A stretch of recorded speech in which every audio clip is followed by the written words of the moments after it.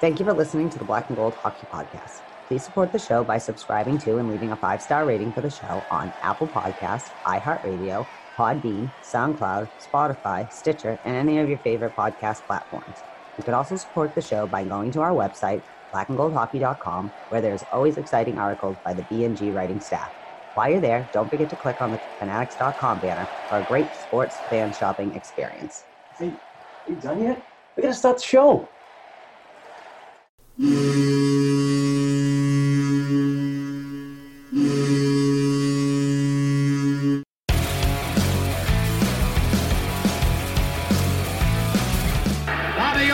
Behind the net to Sanderson, Orr! On the Orr! Orr from the Boston Bruins! 30 seconds left in the period. The Bruins are shorthanded. Ray Bourque. Ray Bourque from the face-off circle to the right of Reggie Whitman. Fired it down and Whitmore blew it. Did he ever? To Bergeron on the drive, save, rebound, he's loose, saving, kicks him loose, Bergeron scores! Patrice Bergeron, with the point of the dagger in their throats, they rip it out of Toronto's hands and kill the beast! The Boston Bruins have won it after being 3 down in the third!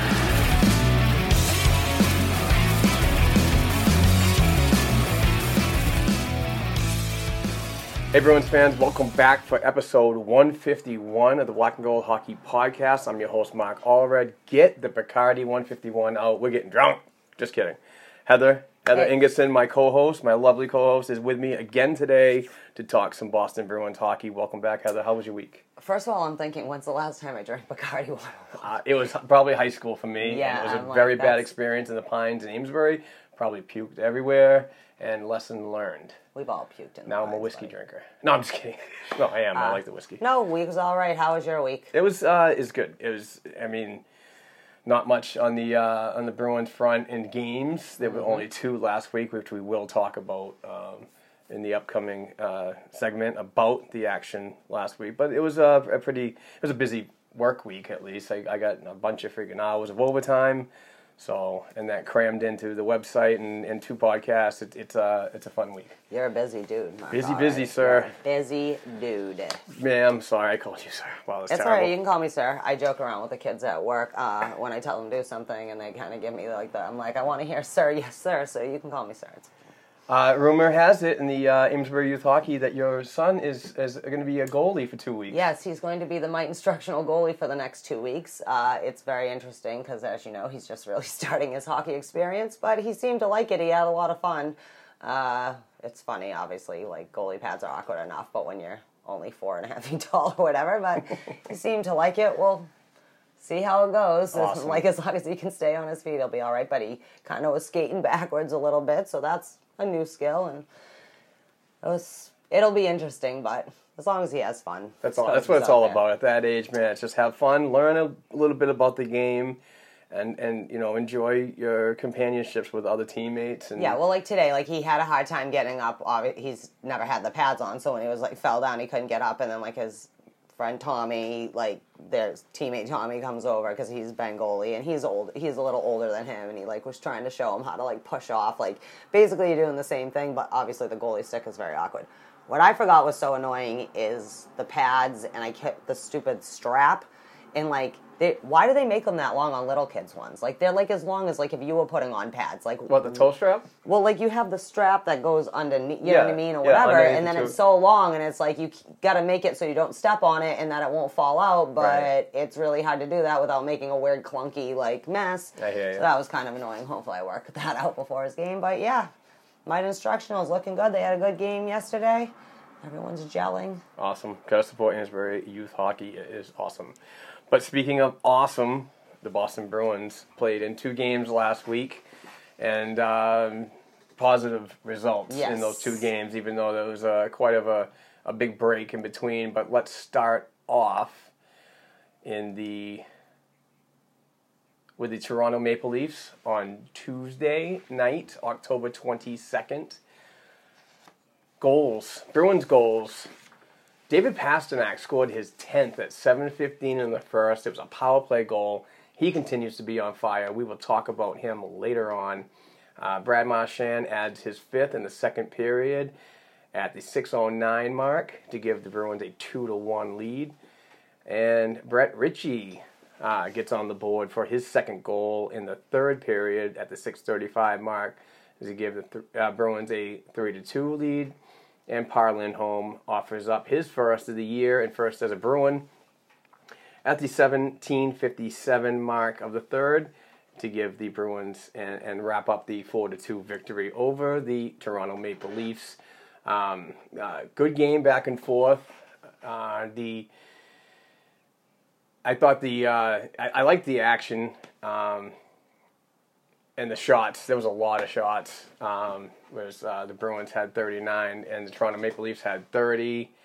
And Tuukka Rask gets the victory in his 500th game against the team that drafted him. Karma coming right back. I know, sucks to be you guys. That was a bad decision. No, I'm just kidding. It was. 500 games though. When they were showing like some pictures of Tuukka, did you watch that Tuukka My Story they had on Nessun? I did. Yeah, and I don't remember it, but I did watch it. But like sometimes, like when they were, I know you don't love Tim Thomas, but when they were showing like him and Timmy, and like they were like, you know, whatever, they had their thing on the side, and but like how young Tuukka looked, like that was obviously 10-year whatever. Yep.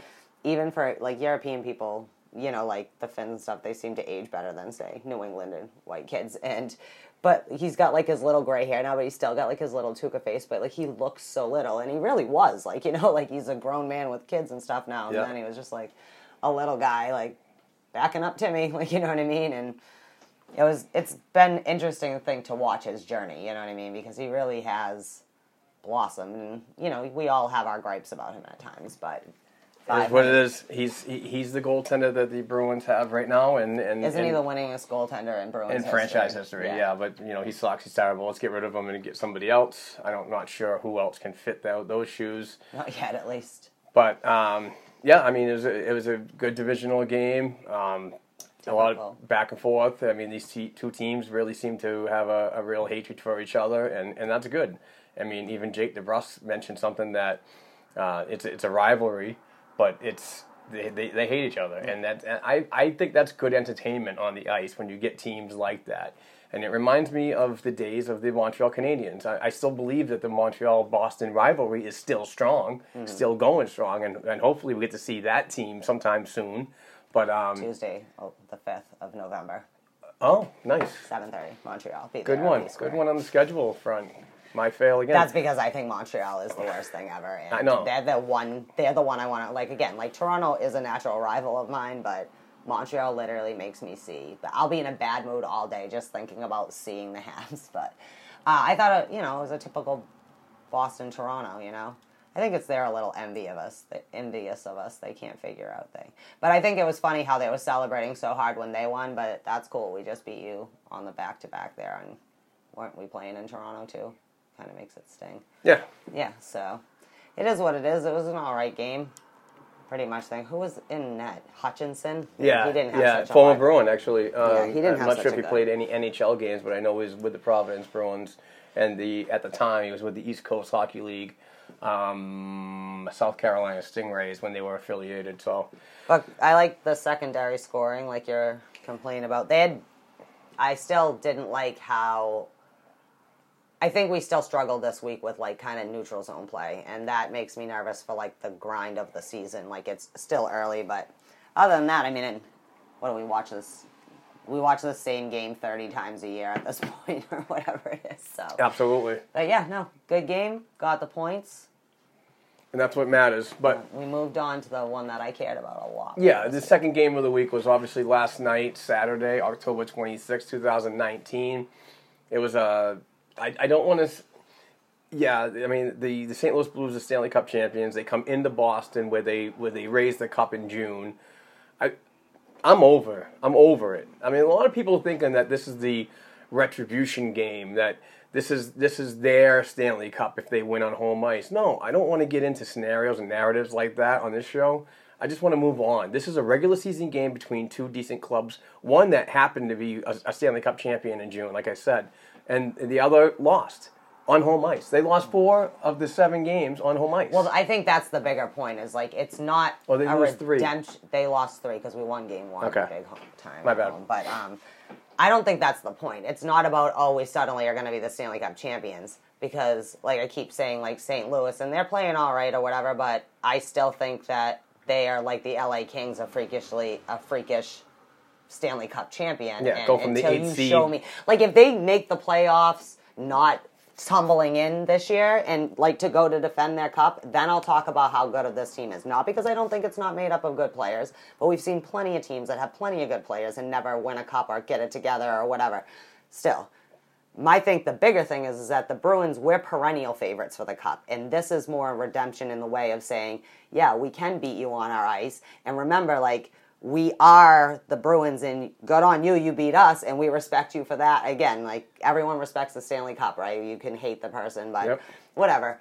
But I think that was the bigger point, and we did. 3-0. Take that. Goose egg. And we'll talk about that. Well, Sorry. David Pastrnak starting the game off again with a goal. It continues to be hot, scoring his 11th at the 14:59 mark in the first period from Krug and Marchand. I forgot to mention the assist in the last game, but oh well. Second period, I mean, the Bruins got goals in all 3 periods, really spread it out. Anders Bjork recently called up, gets his first of the season from Grzelcyk and Heinen at the 9:31 mark of the second, giving the Boston Bruins a 2-0 lead. And in the third period, Brandon Carlo starting to play a little better. I'm starting to see positive things from him. Gets an unassisted goal at the 19:11.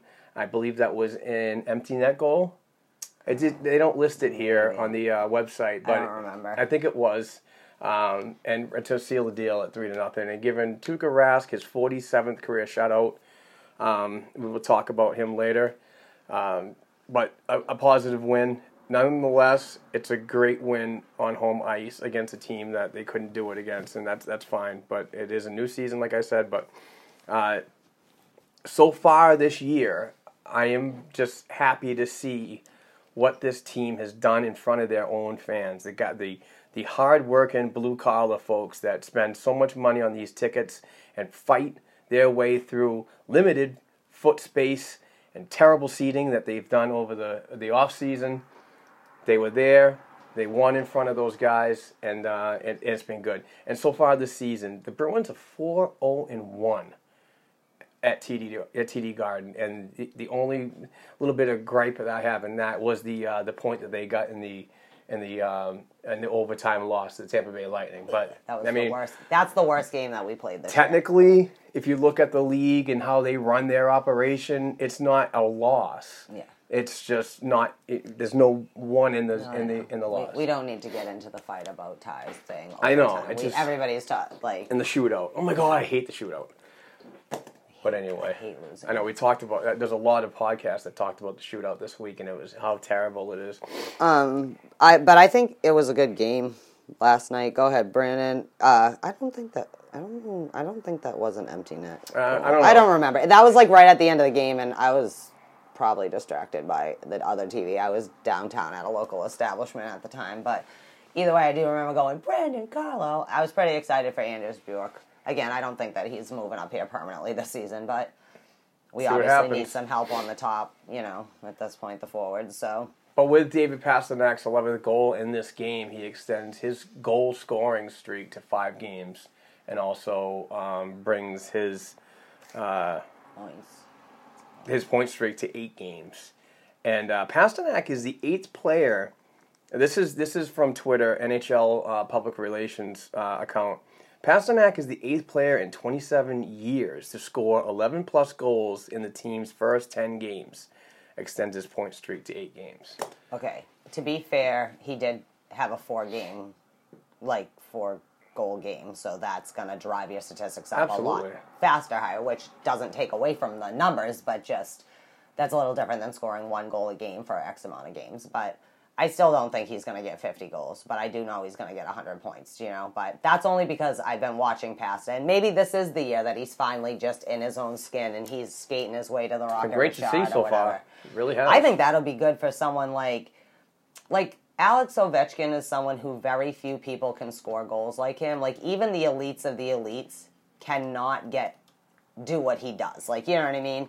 And I think it might be good to have a little young blood, keep him going. You know, like, oh, whoa, is that David Pasternak coming over my shoulder? You know, but I don't know. I still don't know. Convinced. Everyone's talking. They're all convinced, but I'm not quite convinced.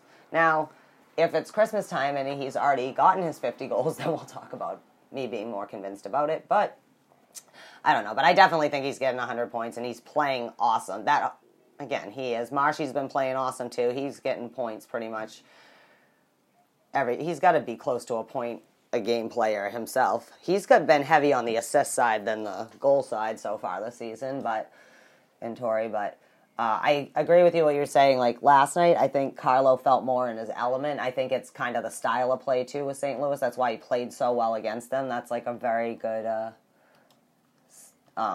system for him to play against. You know what I mean? I don't know, but sorry, my brain's like everywhere. But I saw more. I'm trying to also, get I've this seen more computer. of Charlie McAvoy because he's been a little bit iffy. You know, it's from the start. And again, I don't know if it's them being late to camp and all that.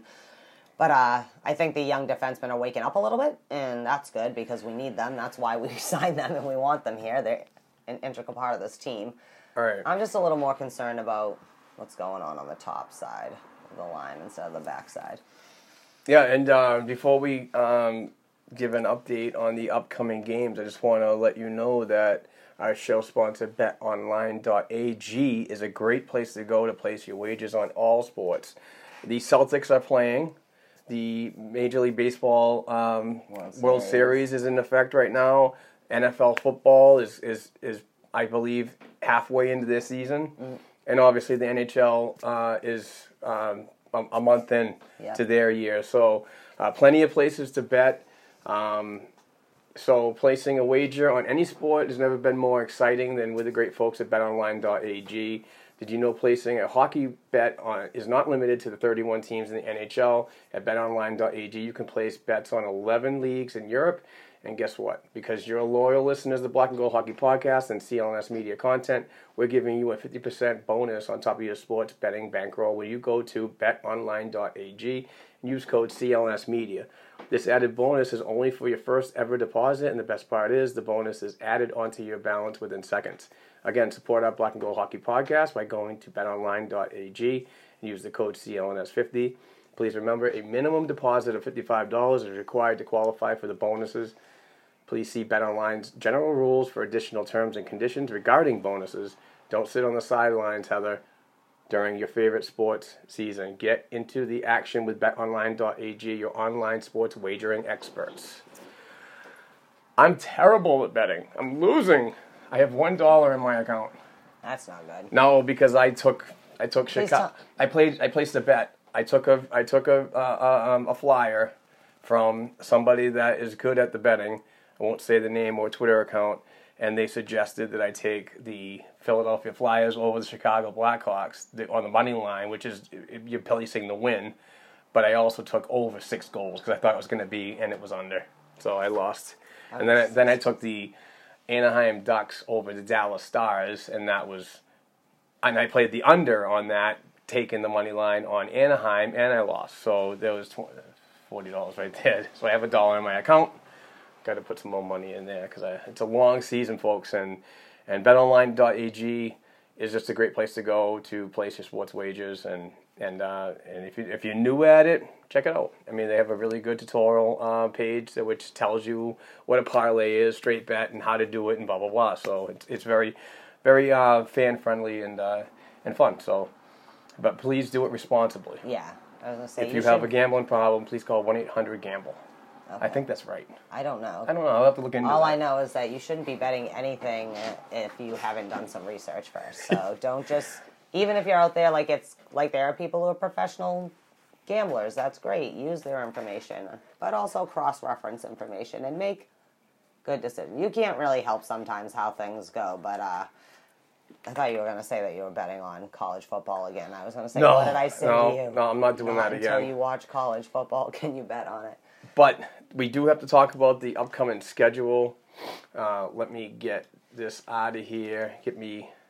And I deleted it. So let me just quickly get this window back up again because doing this on the fly, and need to go to NHL.com, which is a terrible website, but I still use it, and pull up the standings.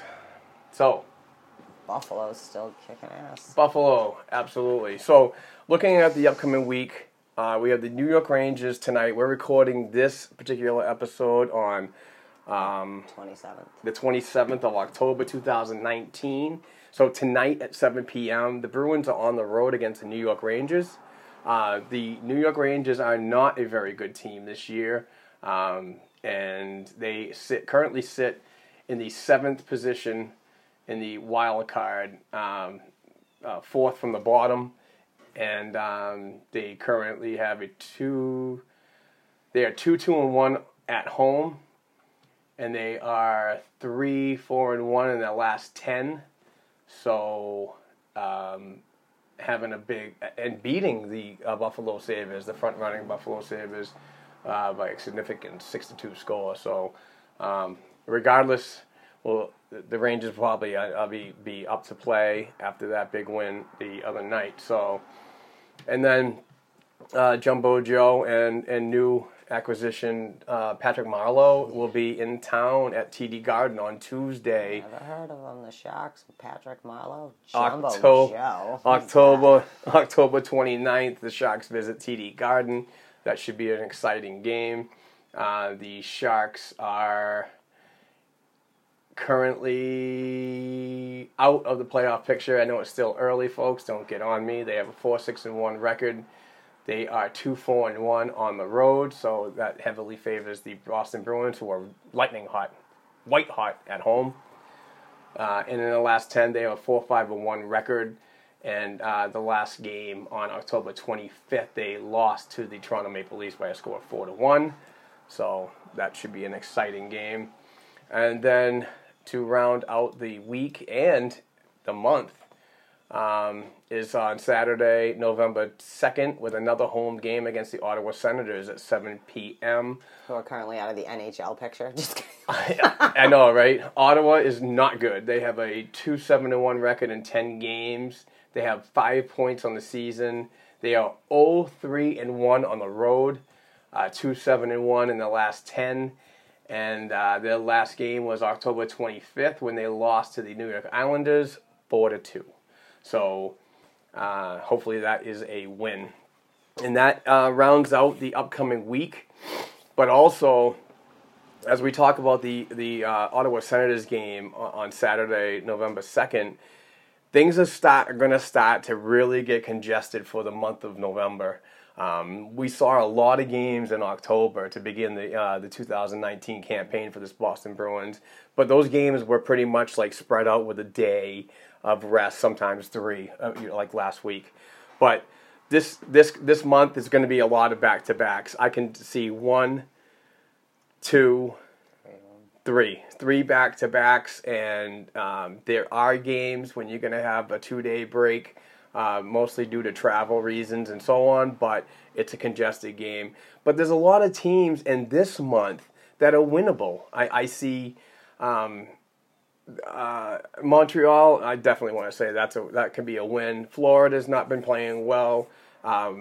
New Jersey Devils, Minnesota, Ottawa twice, the New York Rangers, and there's going to be some battles in this month against the Pittsburgh Penguins, the Philadelphia Flyers, Toronto, Washington, and Buffalo. So there's a lot of interesting things that are coming up this month. So I think the Montreal game, though, is iffy because the emotional factor that always happens in those games. And the first game on the road. Yeah, but yeah, I mean, it's gonna start getting stuff though. This always happens though. I don't understand I do understand they have to schedule things in, but the back-to-backs, like, I hate them. No team should have, like, not 3 in 1 month. Like, that's a little sucks. Especially like if you look at the schedule, we could drive to any of these cities besides to drive down to the Florida Panthers game. Like, I could drive to Ottawa in 10 hours. I could drive to Detroit in 9 hours. You don't even have to fly there. So, like, I get that's part of the thing. They're close together, do the back-to-back. But still, the flying, the traveling, the pack, the moving, that's the stuff that also takes your energy and stuff away. It's not just playing the game. It's all the crap that goes around traveling to the thing, you know? So even if you're only going from Toronto to, maybe not Buffalo, that's a little too close, but that's only like an hour drive. But, you know, Pittsburgh, like, give them just one day. Like, why do they have to play back? They don't need 3 days off and then a back-to-back. Like, why can't they do every other? I don't know. It's stupid. So looking at the bright picture of the Atlantic Division, and then we'll go into the Eastern Conference real quick before we get into the topics this week, and we take a break. And I apologize to our listeners because I feel like I'm not, like, focused. You're all right. Me. You're fine. Go through the conference. So the Boston Bruins, after 10 games, have a 7-1-2 record with 16 points, 3 points behind leading Buffalo Sabres as of right now. They have a good goal differential, probably due to David Pastrnak, at a +9. Buffalo is leading with +12. But the home record is 4-0-1. Away, they're 3-1-1. Last 10. But and looking at the conference, where the conference looks out, and I'm not really gonna get too hyped up about this. United States Thanksgiving is when I really get like, okay, this is where we're probably going to line up for a playoff picture. So December 1st rules. That's what I have. Okay, there you go. So as of right now, Buffalo leading the Eastern Conference with 19 points. Washington is tied with 19 points, and Boston Bruins are third with 16. Carolina, surprising team, with 15 points, sitting in fourth. And Toronto, unfortunately, is still in the playoff picture. And so is Tampa Bay, but Montreal, Philadelphia, Rangers, New Jersey, and Detroit are sadly out. I know, like, just barely in the picture, because Florida could be ahead of Tampa by the end of the week. Yeah. Like, that we're still seeing kind of like the gap. It's starting to even out, though, right? Because, like we said, I mean, like, to be fair, the Rangers didn't really play a lot of games the first 2 weeks, and the rest, everyone else was playing things like that. But doesn't it turn out, no matter who's playing around us, we still tend to be the second, third, fourth team in the conference? Yep.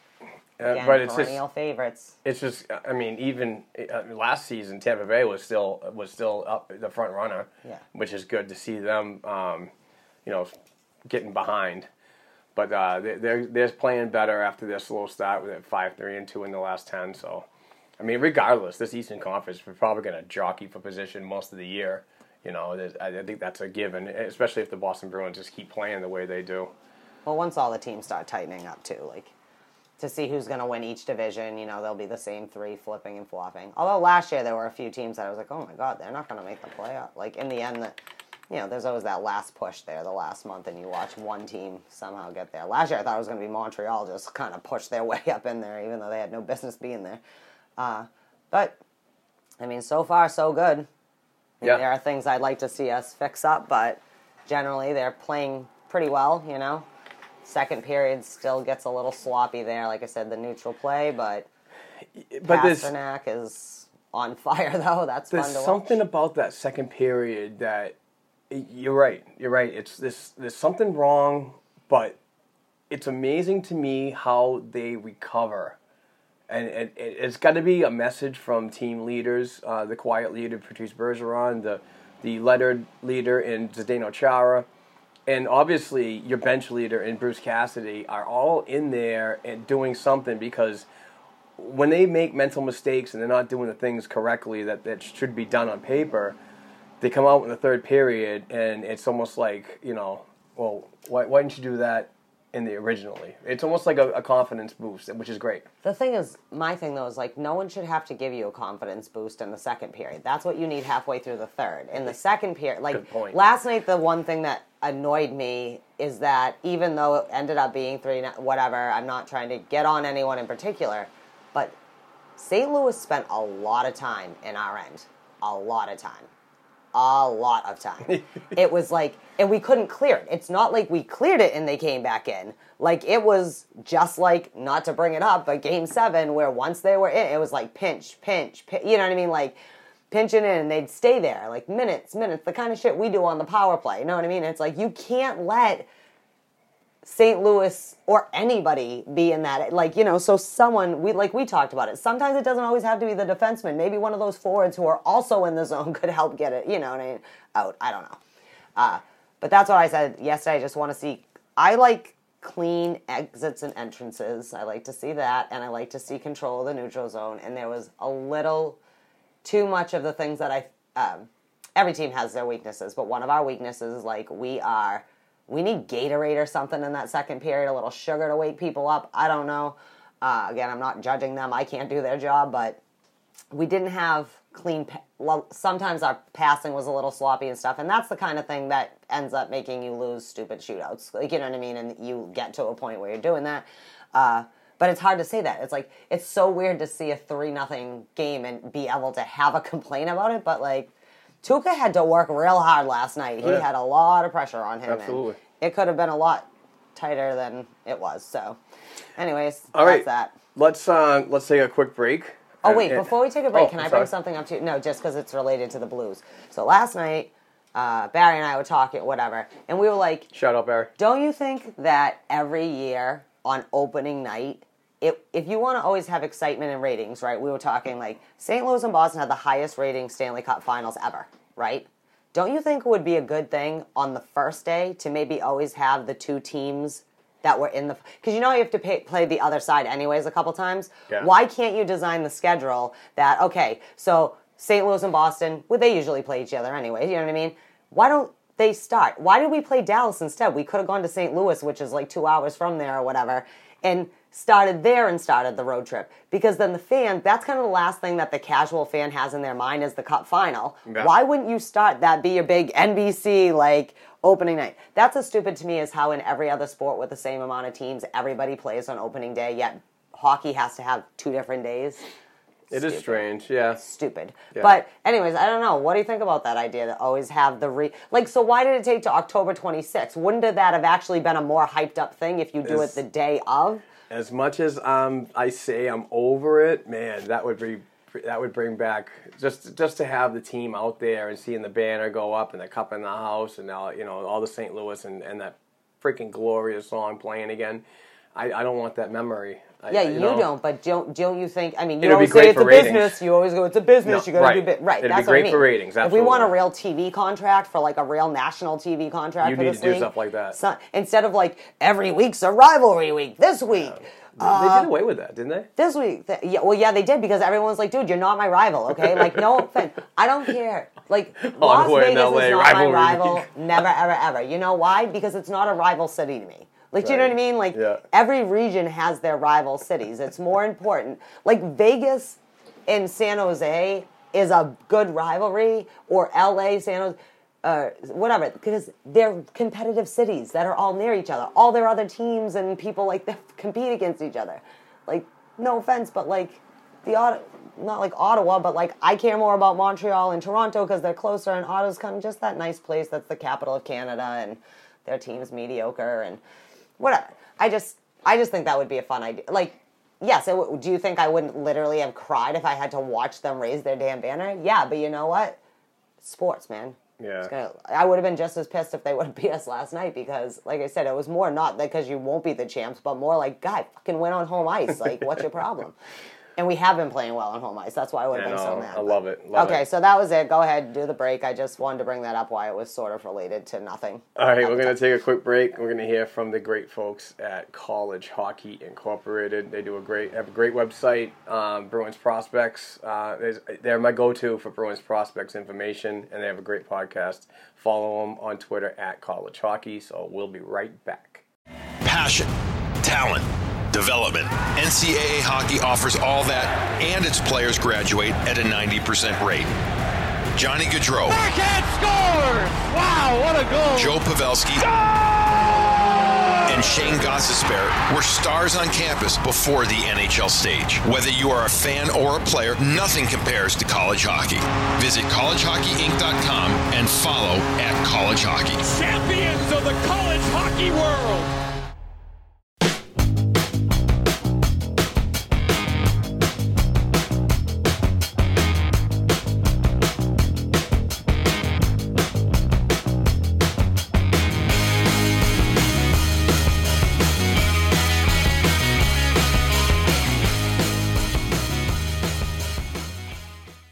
Hey, Bees fans, we're back after a break, and word from collegehockeyinc.com, a great website. Please go check it out. They talk about prospects from all over the league and have great college info to give to the readers. And again, they have a fantastic podcast, so please follow at College Hockey.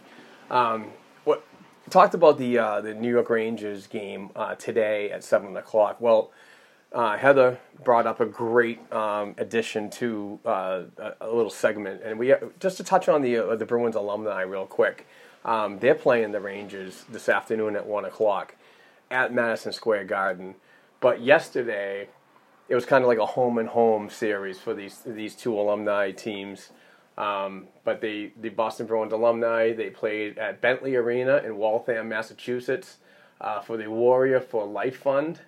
And I'm not totally sure how that ended up, but I'm sure it ended up very good when it comes to supporting a great cause. Mm-hmm. So hopefully everybody had a great time and got to see a good game and hopefully meet some great alumni from the Bruins. So yeah. Their upcoming schedule, I mentioned that they're playing at Madison Square Garden today. But on November 2nd at 2 p.m., they're at Chelmsford Forum in North Billerica, Massachusetts. And that is to benefit the Roberts program at Children's Hospital. Sunday, November 3rd, 2019 at 1:30 p.m., they're at Foxborough Sports Center in Foxborough, Mass., home of our troops. And Saturday, November 9th, 2019 at 5 p.m., Alphon Rink, Colby College, Waterville, Maine. Alphon Youth Community Center. So there's a couple games that if you're in the area, please go and support. And like I said, meet some great former Bruins players. I know Terry O'Reilly plays, Rick Middleton plays. I know Bob Beers plays. Bobby Beers plays. So and Bruce Shoebottom, fantastic, absolutely the best Bruins hockey name ever. Bruce Shoebottom, love it. But anyway. But like I said in one of the podcasts a long time ago, Bruce Shoebottom should have been a Bruin when Milbury went in the crowd and beat the guy with a shoe. Because that guy would have had his back. Yeah. But no, in all seriousness, please support the Bruins alumni.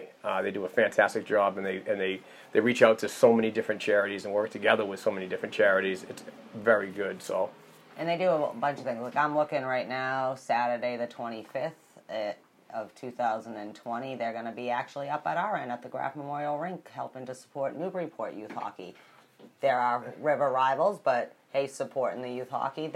Newburyport usually does an alumni, Bruins alumni once a year. So if you're in our area specifically, you want to come out to the Graf and then after go down to the Lafayette Club and support Amesbury Youth Hockey for our Slapshot Social. Absolutely.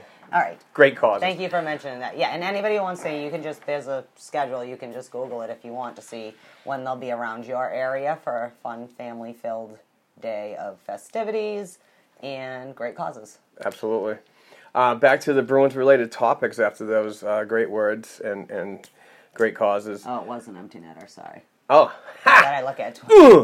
So anyway, as I take my ball and my puck and spike it, we do have to talk about a couple of things that came to mind this morning and over the past week as I take some notes, some show notes. But David Krejci remains out of the lineup.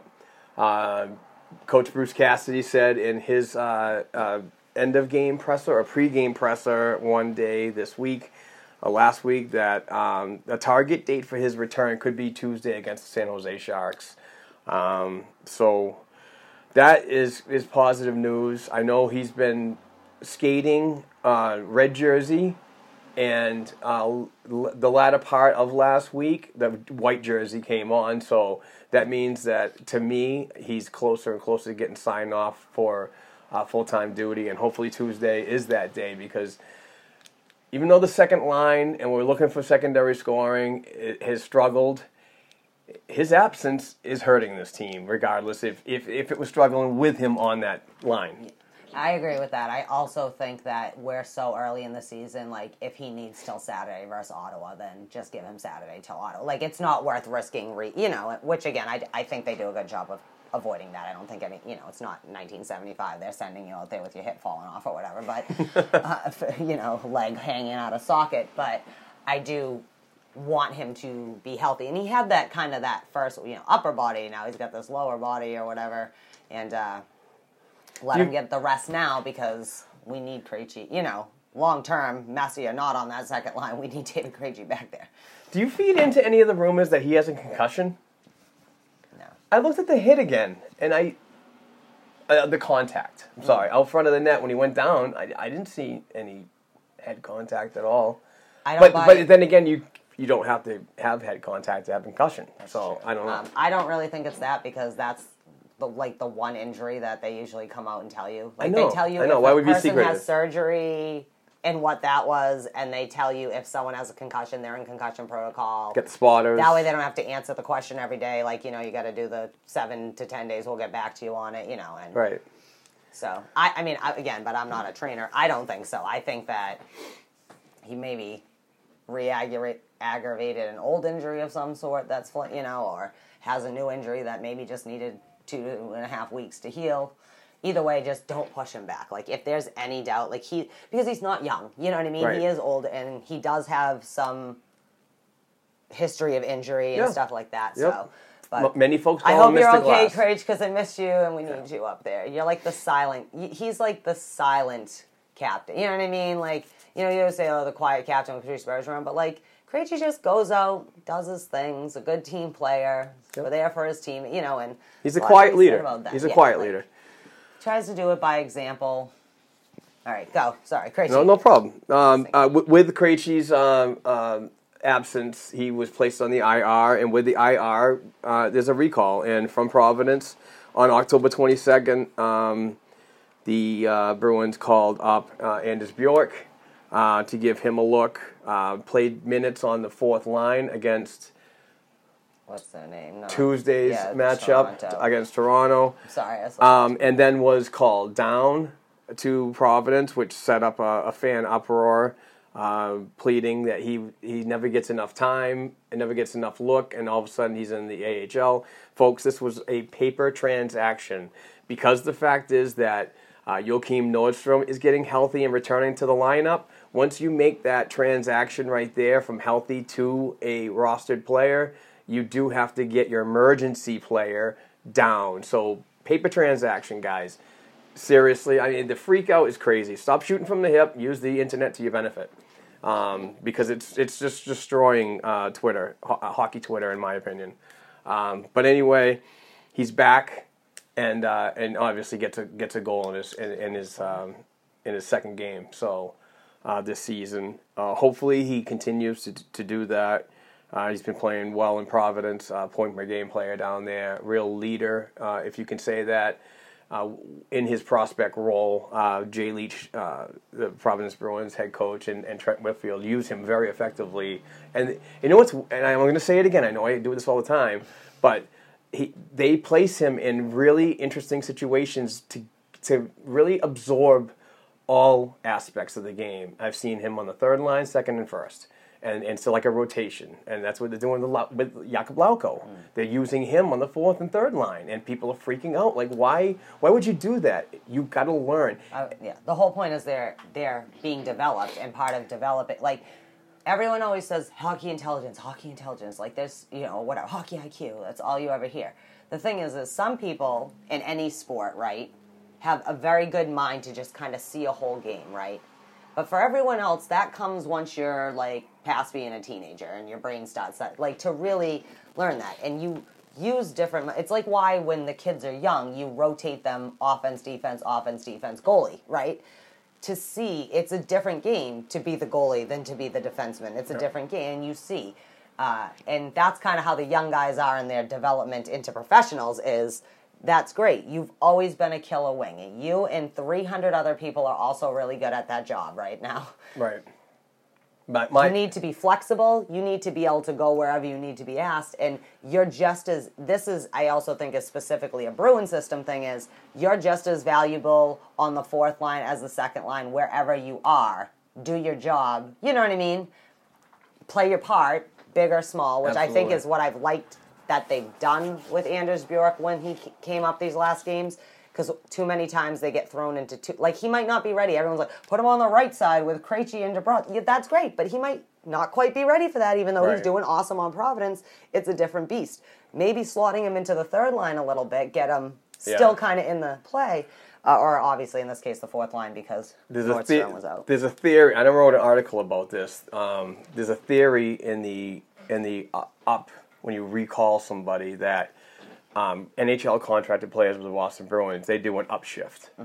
So basically, if you're going to get recalled on an emergency basis, it's going to be on a third or fourth, line. You're going to play third or fourth line roles. So to be ready for that is why they're playing third and fourth line in Providence. You get in the hard minutes, you get in the grinding minutes. You have to be ready to play those. And that's why Lauko, he's rounding out his whole game doing stuff like that. Because if there's a recall and he's needed, he's ready. And he's going to be immediately slotted up on the third or fourth line. Now, if he does really well, Bruce Cassidy will then obviously put him in a freaking better role, but to get him his first NHL game, you're going to play the hard minutes. You got to prove it to the coaching staff that you want to be there. Like, you're not getting called up and suddenly they're going to put Pasternak on the second line and slot you up with Bergeron and Marchand. It's just not happening, and nor should it. Right? This is part of the but that's what I'm talking about. It's like part of rounding out your game is learning all scenarios, learning how to make the decisions in different scenarios. And that's you learn that, and that's why they're elite players. But you know what I mean. That's why I strongly believe against the hate of Danton Heinen. He moves around so much. I get the point production is not there, but he's learning. But I think a player like Danton Heinen is going to have a better career when he gets a little older. Kind of like that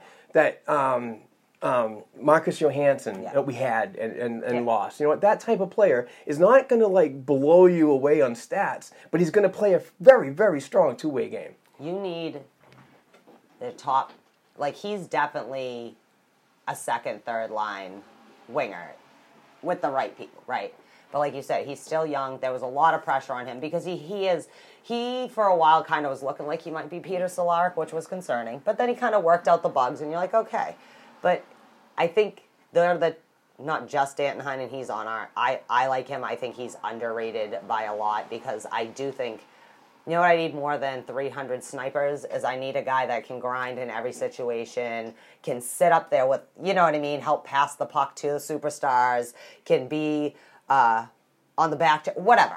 Just be in the play. And that whether he's putting up points or not, Danton Heinen is always busting on shift. Do you know what I mean? When you see him, he's doing his job and he does it in a way that shows good young leadership. You know what I mean? Yeah. And I think he's earned his spot and he knows if he wants to stay around here to continue to develop and Jack of all trades, no doubt. I like players like that. That's why I've always been someone who liked a David Backes because he's a kid that could usually center, but he can bounce either and side. And accepts any role. Right, and you just do your job. That's also part of being a professional. So for me, I always say about some of the young kids, if you're not willing to do the job or the work, sometimes it's just this isn't the place for you and you should be able to move on. But sometimes you're fighting the system and you're not listening and you're unwilling to grow. And I get this younger generation that keeps saying needs more one-on-one positive reinforcement. That's great, but how much one-on-one time do you need before you get it kind of thing? You know what I mean? I'm not anyone in specific, just young players. So I think it's good to see the Bjorks and the Lauko, they know what they have to do to round out their game. And they're trying to get there. They know kind of this is the X we want you to get to by this point. Get to the X. And unlike some other people, they are more jumping to the X a little faster because they're willing to get called up and down. They're willing to, they don't get personally offended by these things. They go, hey, this is what happens. It's time to go to work. And if I want to ever be not going back down. It's time to go to work. Yeah, then I got to do it. Sorry, am I babbling? Jesus. No, this is great. I like this. I like focusing. See, this is exactly what I wanted to start doing on this podcast. And I took the summer to do it.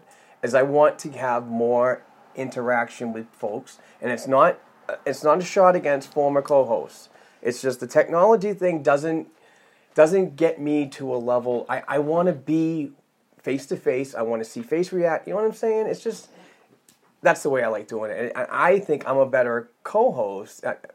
People might disagree with this, but for that, because I'm starting to get more. I just have a better in-person feeling when I'm doing a show like this, and I flow better if that makes any sense. So. But speaking of not flowing, and that's a terrible segue, is the word on Carson Coleman. I know we didn't talk about this last week. The news came out shortly, right after the game, which I thought was weird on Tuesday night, correct? But the Bruins issue an update on Carson Coleman. He has a hairline non-displaced fracture of his right tibia. And they say out for 4 weeks. But they also said that he'll be reevaluated in 4 weeks. I think he's more or less possibly going to see a return, maybe the end of December. Yeah. Usually with bones, the timeline they say. Now, some things can where it's a hairline. It's probably there. Most bones take about 4 weeks to heal or whatever. I think those major, in the major bones like that. But when they say they'll reevaluate him, maybe that also includes he could be sooner than later as well. I think it just stinks because after the big debate about should Carson Coleman be up there, now poor Carson Coleman isn't anywhere but home. But. Which obviously is giving it a better opportunity for a Bjork look, in my opinion. You know what I mean? I think that when Krejci went down and then Bjork was called up, so there was some folks that said, well, Bjork's a left wing, right wing, but not really strong up the middle. Why would you do that? But the Bruins already have so many centers on the NHL club that they could slot anybody in there, like Charlie Coyle, obviously, and be fine with it. And that gives Bjork the opportunity to come up as a wing. But well, it stinks too because it was kind of like a weird injury too. It wasn't. Yeah, it was a shot on, and he just got in front. He was trying to. He was doing his job. He was out front of the net trying to get a screen going, and just unfortunately, got it. It's we need to develop. What we don't need. Injuries. Really expensive composite sticks in hockey. All stick. If you want to get a stick for your kid, that's $7. It's $300 now. What we need is to develop some technology to help protect. Because you can only make it so hard and still let it be flexible for movement. But there's got to be some kind of material we can come up with because this is not common, but this is an injury. It could have been much worse when you take a shot. Look at poor Adam McQuaid. How many times people wanted to complain about how injured he was? Yeah, but he was always injured from blocking shots and going hard first. Right. So at least he was doing that. So how do we remedy that? Better technology. It's kind of a fun little discussion right here, and I'm sorry for getting off topic, but I work with composite materials, and the thing with that is you can put an absorber on the back of it, but the vibration is never gonna stop. Which ultimately vibration, if you put an absorber in the middle, you can protect all that all day. Your vibration still can break a bone. Oh yeah. So that's what they want to increase the R&D on, working on, is how do you muffle that to not break bone? You can still take a shot, you get a bone bruise and so on. And no one's asking to have 100% effectiveness.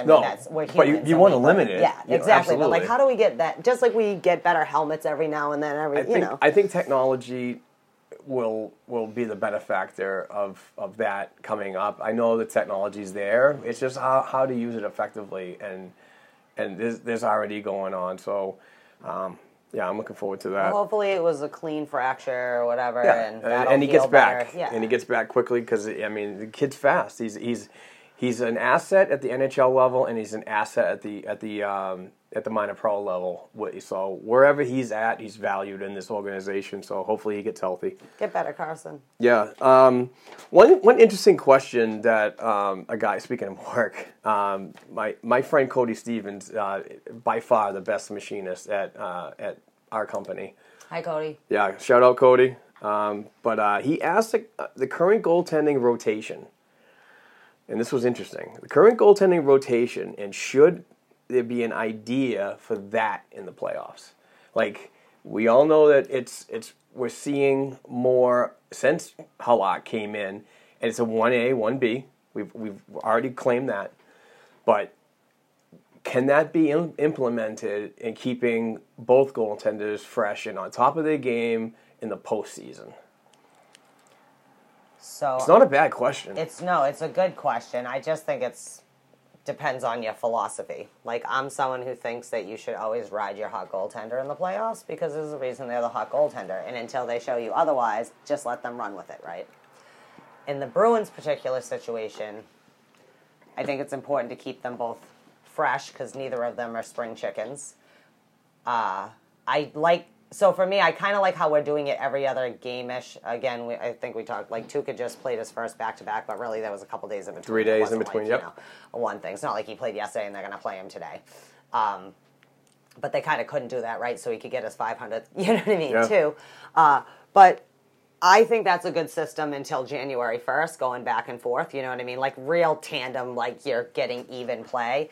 And then I think Tuukka is still the $7 million man, and he needs to start playing more game. You know, even if that's 3 starts and a rest, or 2 starts and a rest, and kind of stagger it. That way, Halak still stays a little fresh, but Tuukka, who will be expected to, in the long run, unless there's something freakish happens, be the person that you ride to the championship or whatever. And once again, fuck off, because it was not Tuukka's fault. Just saying. No, I'm just saying, like, this 1A, 1B, I get, like, so many things, like, I can't deal with. Everyone shut up about offside and offsides, okay? Everyone knows that formally it is offside, but it's called the everyday language of the people. Everyone says offsides, and I don't know why we have to hear about this. 1A, 1B is another one a minute. But in the long run, Tuukka is getting paid a lot more than Halak. He's number 1, okay? 1 capital A, okay? Yeah. It's great that we have a good system where we can have a truly kind of 2 starters. Most clubs don't have that yet, even though that's kind of the style that's happening now. We have 2 really good goaltenders, and everyone can suck it. Like, there are people who would poach Halak to be their starting goaltender at this point. Do you know what I mean? She's getting crazy, Calgary, folks. Maybe. No, but I think, like, it's good to do this now until, like, January. But then I think the last few, we have to be real about it, and, like, Tuukka needs to take a little bit more on. I do agree with you. But if it's needed, I hate going down this road, but we've seen Tuukka in the past 2 or 3 years not have great starts. Mm-hmm. And I'm biting my lip saying this. I seriously am, folks. I know it's a podcast, you can't see it, but I'm bleeding. But what is to be expected of him if he has a hot start like he is now at 5-0-1 and a 1.48 goals against average and a .952 save percentage, and just got his 47th career shutout, second of the season, I believe. So, what do you expect to see him in March and April, coming down to a playoff scenario? If he's not there, I would say kick it in the ass again, like you did. Don't take another break. No, like I said, ride the hot goaltender. That's how I feel. Like, so if Halak come March 31st is the guy, when the playoffs started last year, I wouldn't have had an issue if he started this year. Like, again, they're not, they're apples and oranges, but they're like the same size pail, you know what I mean, kind of thing. Sure. And that's what I'm saying, though, is that if the argument is once you get late in the season, that's where you need your goaltender the most, which you do, again, not to bring up the Blues, but fucking the Blues had the 6 best months of hockey ever because shit came together and the goalie got together. Whatever, right? Crazy run, right? So for me, your goaltender is always more important from January on than he's ever going to be. As long as everything looks okay by December 1st. That's how I feel. I want to know where I'm sitting around December 1st. So isn't the argument then it's really just the flip side? Instead of resting him later in the year, if you give him the rest, he's still playing well. They're both off to a good start. 5-0-1. Right. So if you keep back and forthing them until, say, January 1st, then all the rest came on the top half where it's most important. I'm not saying in February there isn't going to be a stretch where you're going to, like I said, then you figure it out. Instead of every other game like they're playing now, then you start playing Tuukka 2, Halak 1. Or if Halak, if someone gets injured or thing, you do it back and forth. You can always start Halak twice. If we're in a situation where if we take a loss and don't need... not that you never need the points, but if we're sitting comfortably... You also want to give the time to recover, too. That's what I mean, though, is that's the thing, is that, say you play 2, you can do that. And you look at the schedule at that point. A lot of things change on how you're playing your team in March then is affecting your team in October necessarily, right? You need the points, but like I said, come February, like Tampa Bay could have done nothing, lost every game from like February 27th on, and they still would have been like the third best team in the whole league. And still out in the first round. It's still out in the first round. No, they wouldn't even. They probably still would have been number one. They had so many points. But and you go home. Right. That's the No, other I thing. get you. Like, is it worse to lose the Stanley Cup or to be a team that is so hot that they should have handed you the cup earlier? All that hype all year. Can I just say, I never want to win the President's Trophy. I Keep know. the President's Trophy title away from my team because it is the curse of the Red Death or something.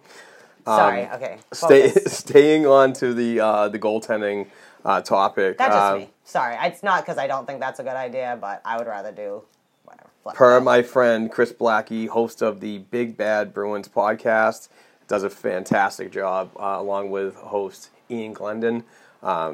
He said that Halak will be playing in his 494th game tonight, setting up a season where 2 Bruins goaltenders reached the 500 game mark for careers. Yeah. I haven't had time because we've been prepping and we didn't even have any time to discuss this in the pre-show discussion. But I'm not even sure if it's been done.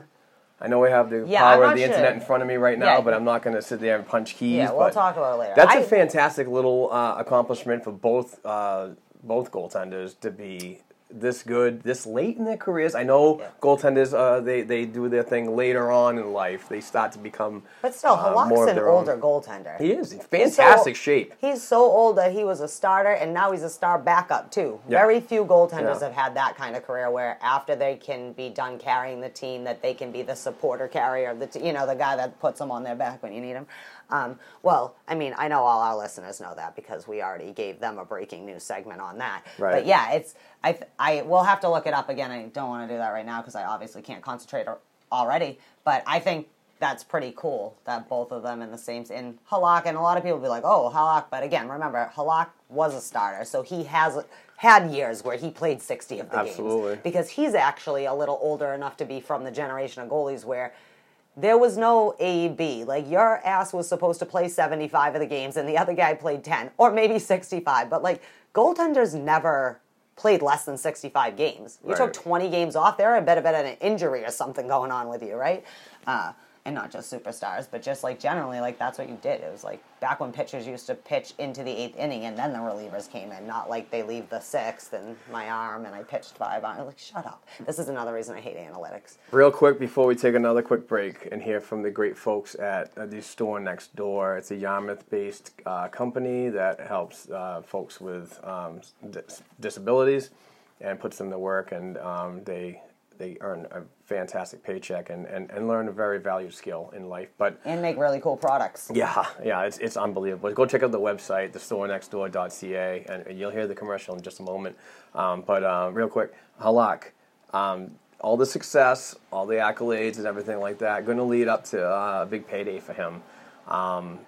There's a lot of Bruins folks out there that are definitely on the higher end of my pay scale, but they seem to believe that re-signing him is very, very important, and even more of an importance than Jake DeBrusk. I find that a little too far of a reach, but with the current cap situation, don't care if right now next year's cap says we have $25 million in space. Once you get down to that, and you look at what you need to add up. I mean, Torrey Krug's getting 15. No, I'm just yeah, kidding. I mean, you got Krug, Coyle, DeBrusk. You know what I mean? You're gonna have the money to lock up Yarrow for at least another year or two. You don't know what he's thinking at this late in his career.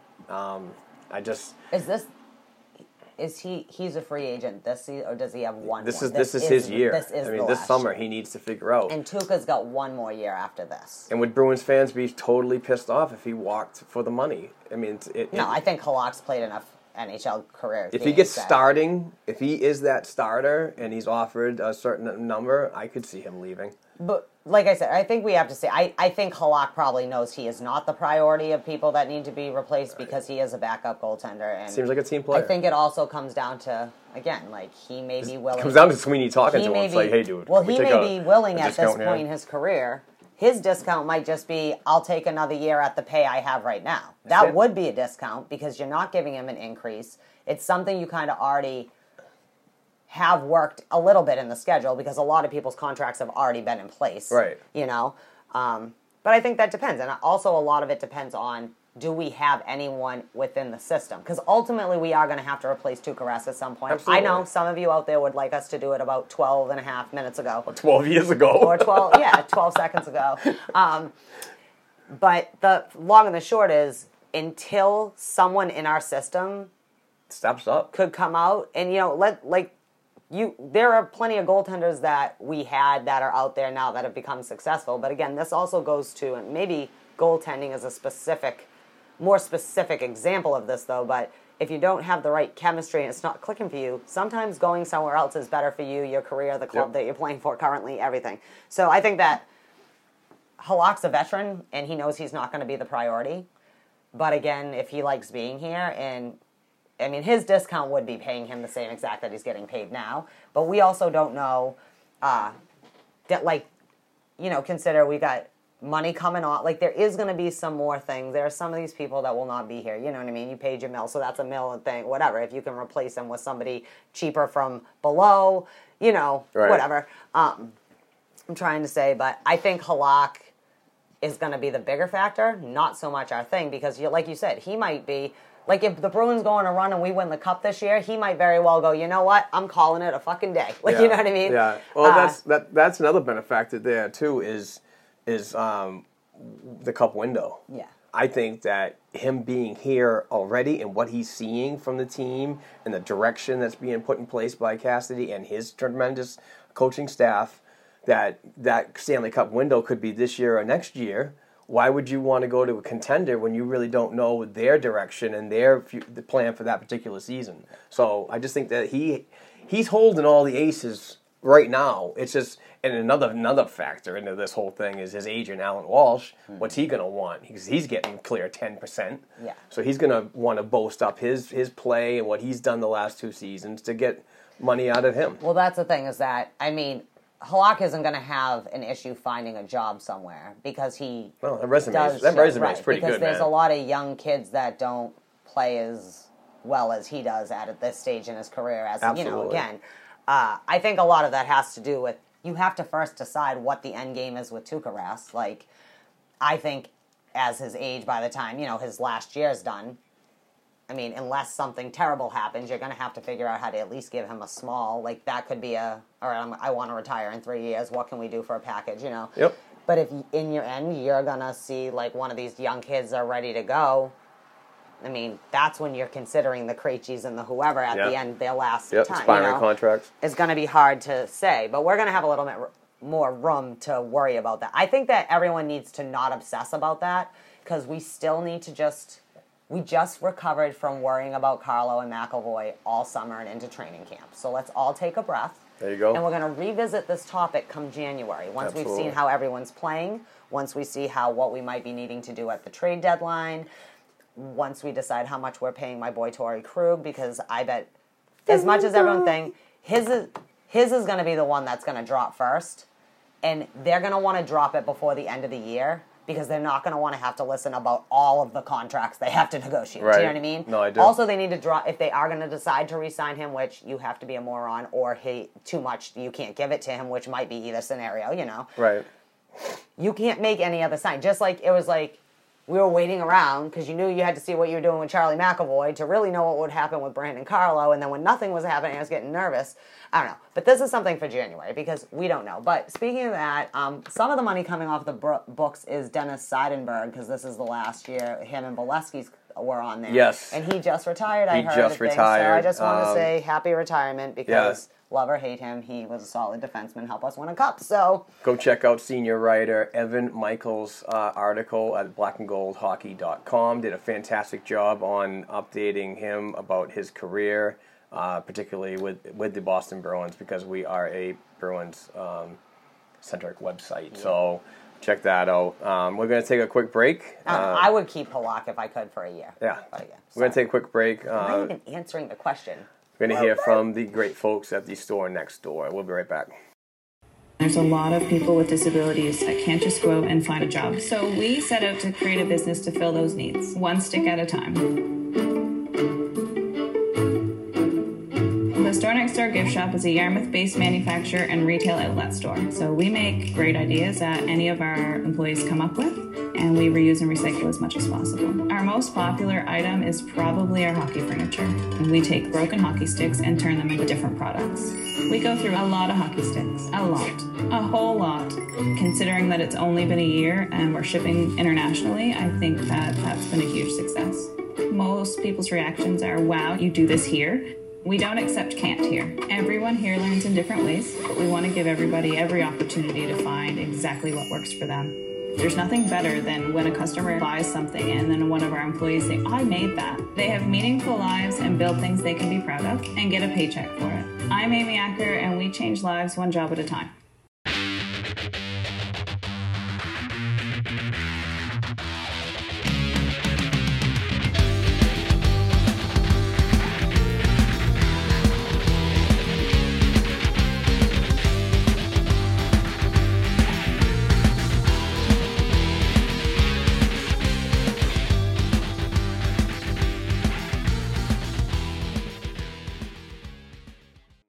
And we're back.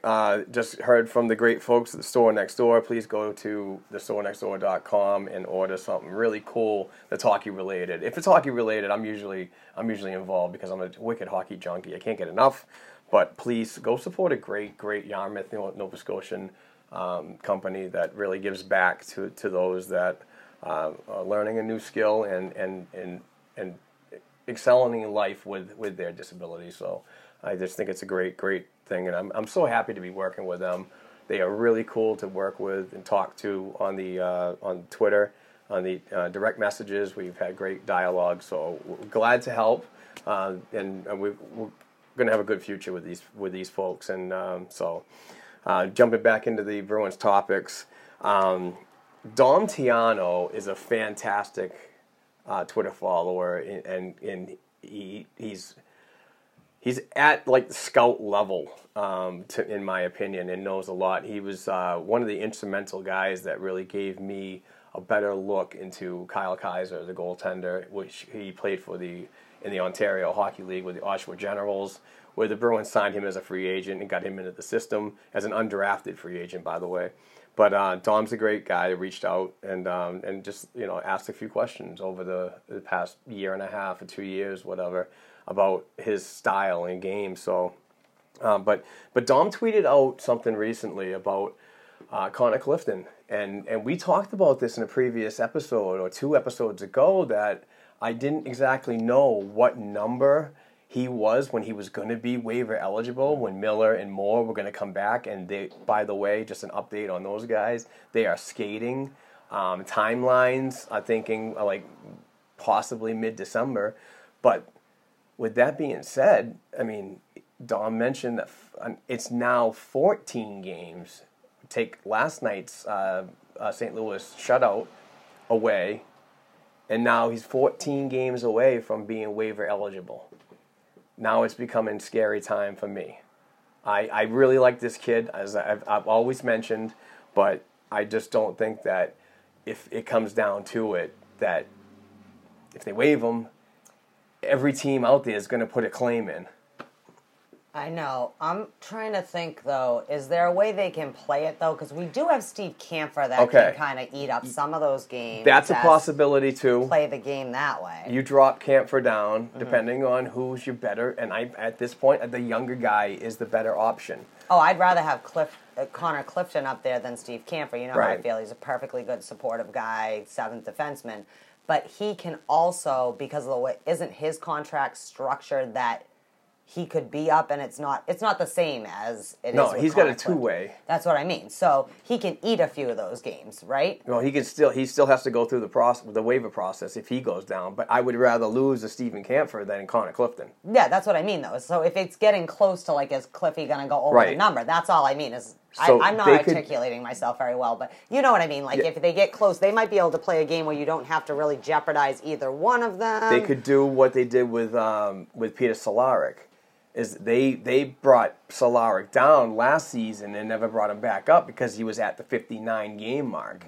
But to start this season, he had to go up, right?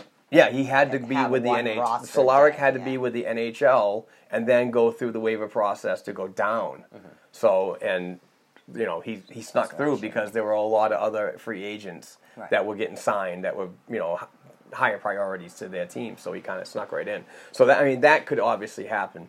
But I just don't want to see a kid that is currently on his last year of his entry level deal and his 3-year $1 million per year hasn't even kicked in yet, be exposed to the waiver process. Well, they're never gonna do that. That's why we pay Steve Camphor every year. Like, they're not gonna, like, if they're gonna expose someone, it's not gonna be Connor Clifton.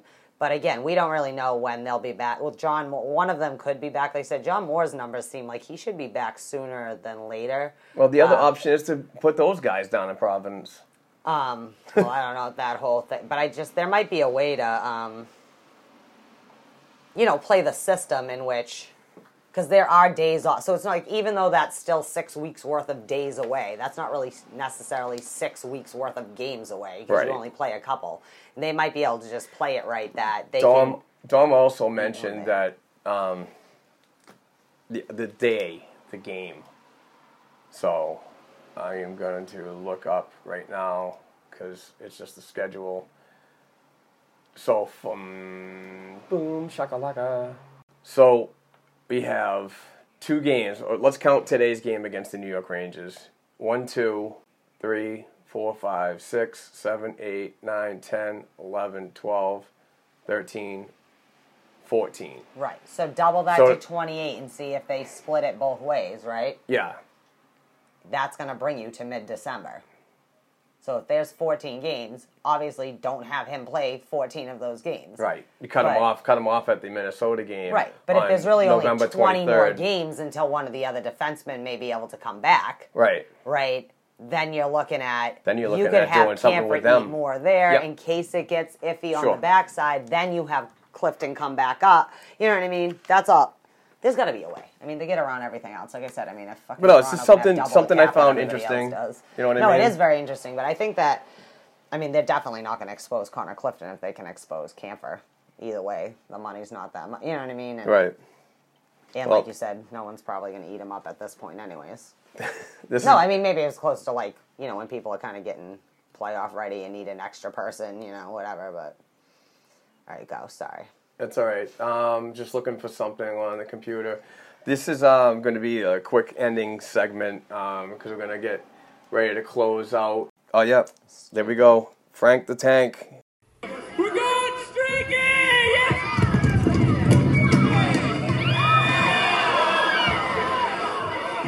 No, sorry, we're going streaky through the quad and into the gymnasium. Come on, everybody! So with all this excitement of the Boston Bruins and how they've started so far, many of these players are streaking right now. So Pasternak, we mentioned him. He extends his point streak to 8 games, which is unbelievable. He's just on fire. Brad Marchand is now on a 9-game point streak. He's got 5 goals, 10 assists, 15 points.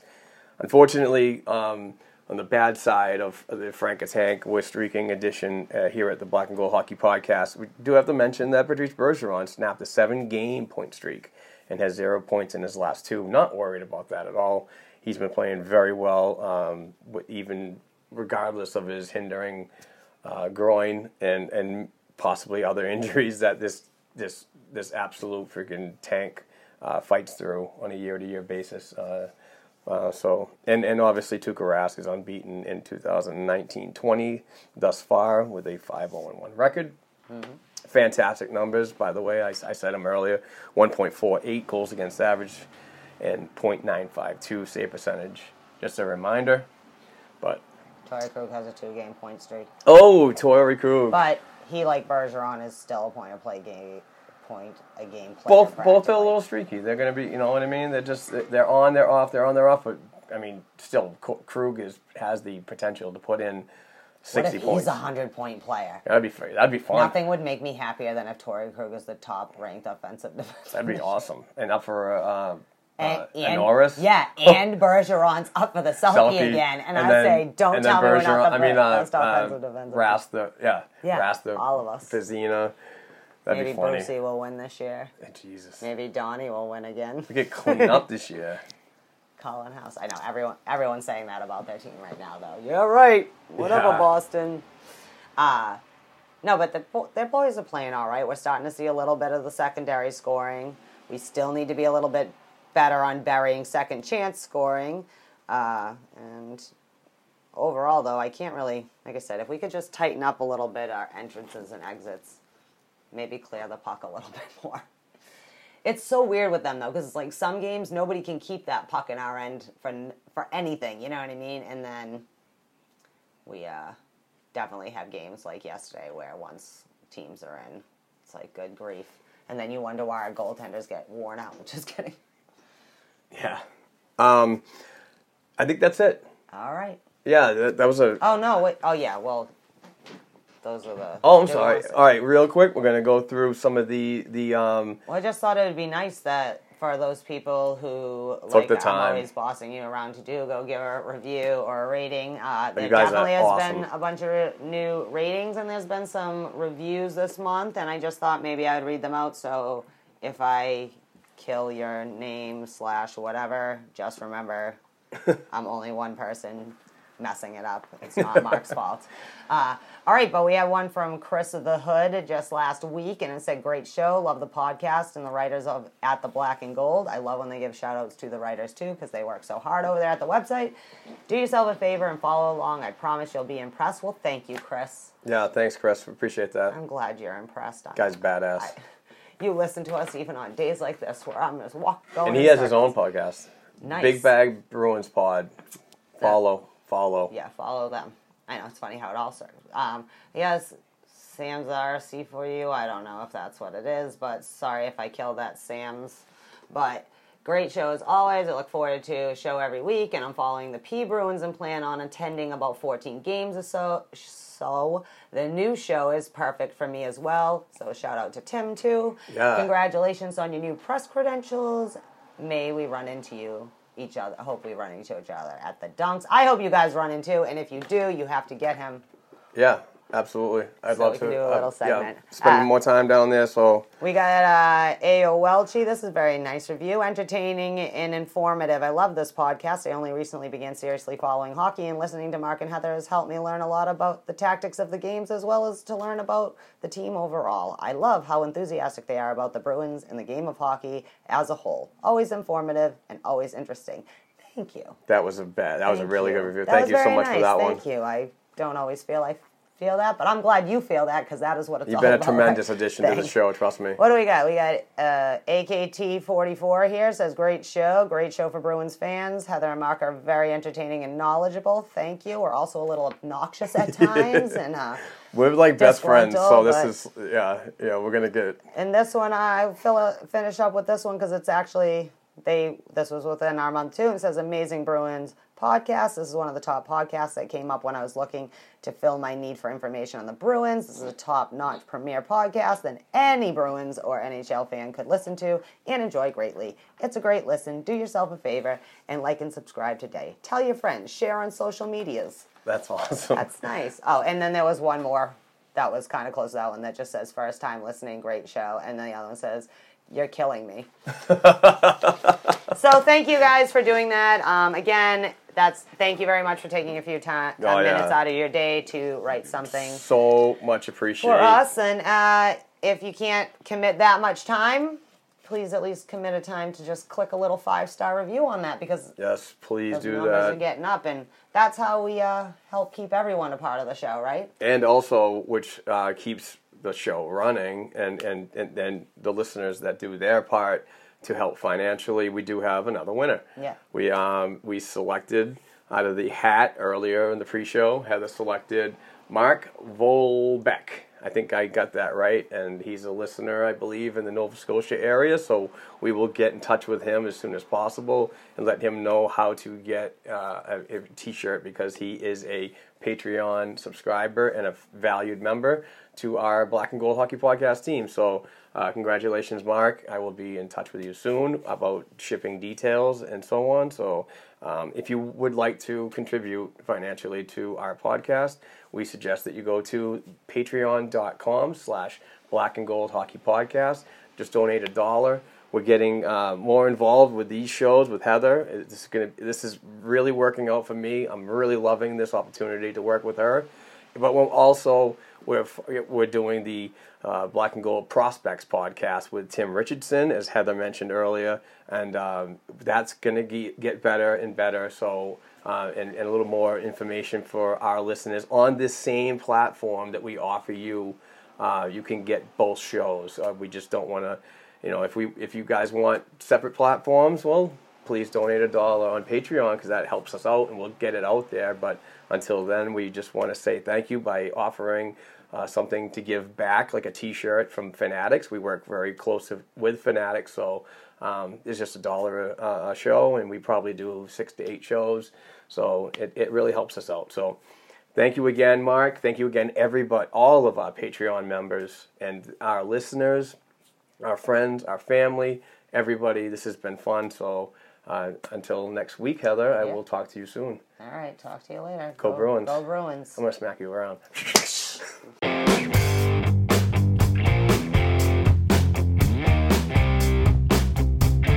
Thanks again for listening to and supporting Black and Gold Hockey Podcast. Please share the show with your friends and family, and don't forget to subscribe to and leave a 5-star rating for the show on your favorite podcast platforms such as Apple Podcasts, iHeartRadio, Spotify, and SoundCloud. Between shows, help us keep the Bruins talk going by visiting our website, blackandgoldhockey.com, by sending an email to blackandgoldhockeyblog@gmail.com, and by following the show on Twitter @blackandgoldpod. Peace out.